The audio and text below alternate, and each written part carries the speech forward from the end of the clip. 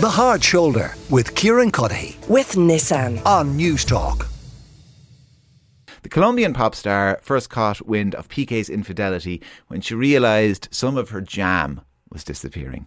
So Shakira returned from travelling abroad and she got suspicious because the levels of jam were not what they were. And Pique and the kids apparently all hate jam. So what did she do? Well, she confronted him. Straight out confronted him. That was her approach. Is that the right approach? Stephanie Regan, clinical psychotherapist, author of Relationships on the Edge, is with me. Stephanie, it's good to see you. How are you? You too, Kieran. Lovely to see you. Is there ever a right way? Is there a single answer to this? The right way to confront somebody who you suspect of infidelity? I think you're 100% right. There isn't a right way.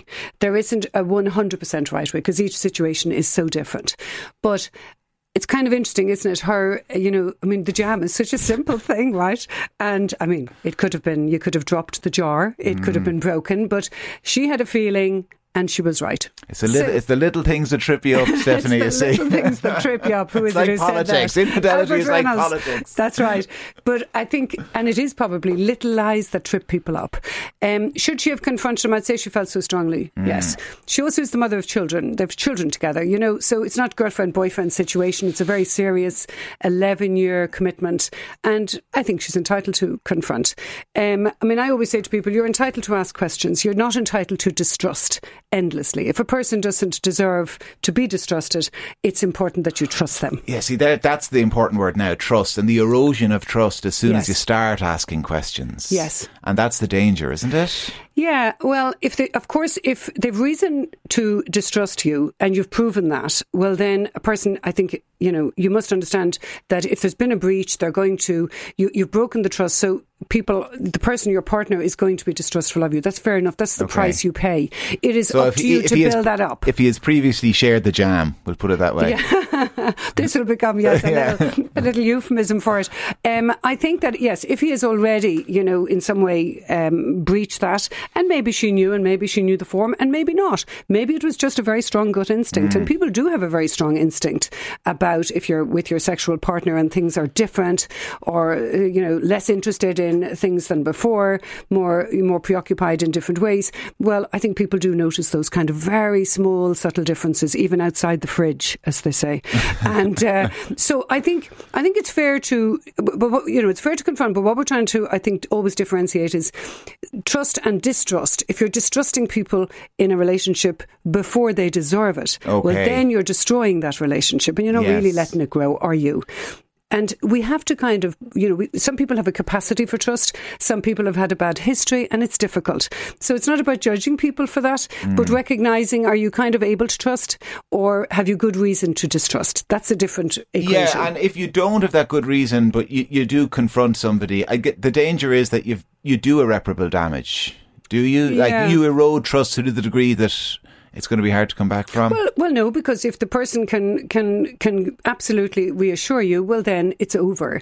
It might be over for, say, you were accusing me. It might be over for you if I can say, oh no, here's the explanation and it makes sense. But I might now suddenly feel aggrieved that you were distrustful of me. Yeah, well, that's my point. Distrustful when there is no reason, then you're eroding the relationship and stopping it growing. I completely agree with you there. But in this guy, Pique's case, obviously the jam was important. So I think, something I would always encourage people, because as you know, I work is to set a trap. No, I wouldn't set a trap, although I might.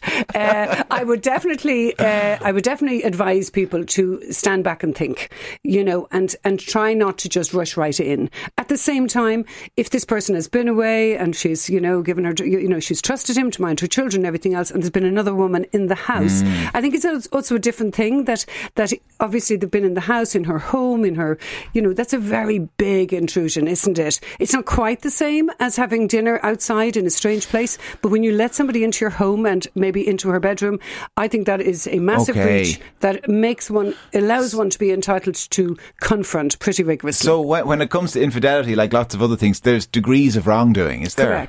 degrees of wrongdoing. I completely agree. You know, we're from texts, as they say, to, as you say, yes, also sex, but also the degree of it. I think for women, bringing that woman into your home and certainly bringing her into your bed, that it would be a breach that is even beyond. And why? What's the psychologically, like, why is that so much worse than going to the hotel room or something? Well, because it's an anonymous space. It's a different space. This is our space. I think your home is sacrosanct in that sense. We all like to feel safe, and I suppose that it is our ground and it is our turf. So I think that there is a bigger invasion there, if you like, that men might not feel that quite the same way, to be honest with you. I think that women would. Really? The nest thing, is it? Yes, that I just think women are a little more in the domain of it, you know, that it's within their house. No, I'm not a man, but just from what I'm picking up, I think that men would find that perhaps less of a breach.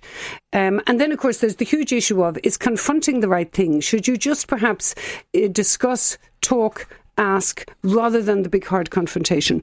But the one thing I would say is that trust once broken is hard fixed. Yeah. We have to say that. Doesn't mean you can never come back from it, but it is difficult, and you've got to recognise that. And it is for each person then to decide how much of that they can bear, and if this relationship is worthy of building it back up. And sometimes it is worthy of building it back up. I still think there's something to be said for setting a trap. Yeah. Well, it's Friday evening, and definitely... Camera on the jam. Camera on the jam, camera on the fridge, yes. There's a few of those things could work, and I think they're used quite often. I'm sure they are. Listen, Stephanie, it's been great to see you, and thanks a million for coming into the studio. Stephanie Regan is a clinical psychotherapist, and she's author of Relationships on the Edge. The Hard Shoulder with Kieran Cuddihy. With Nissan. Weekdays from 4 on News Talk.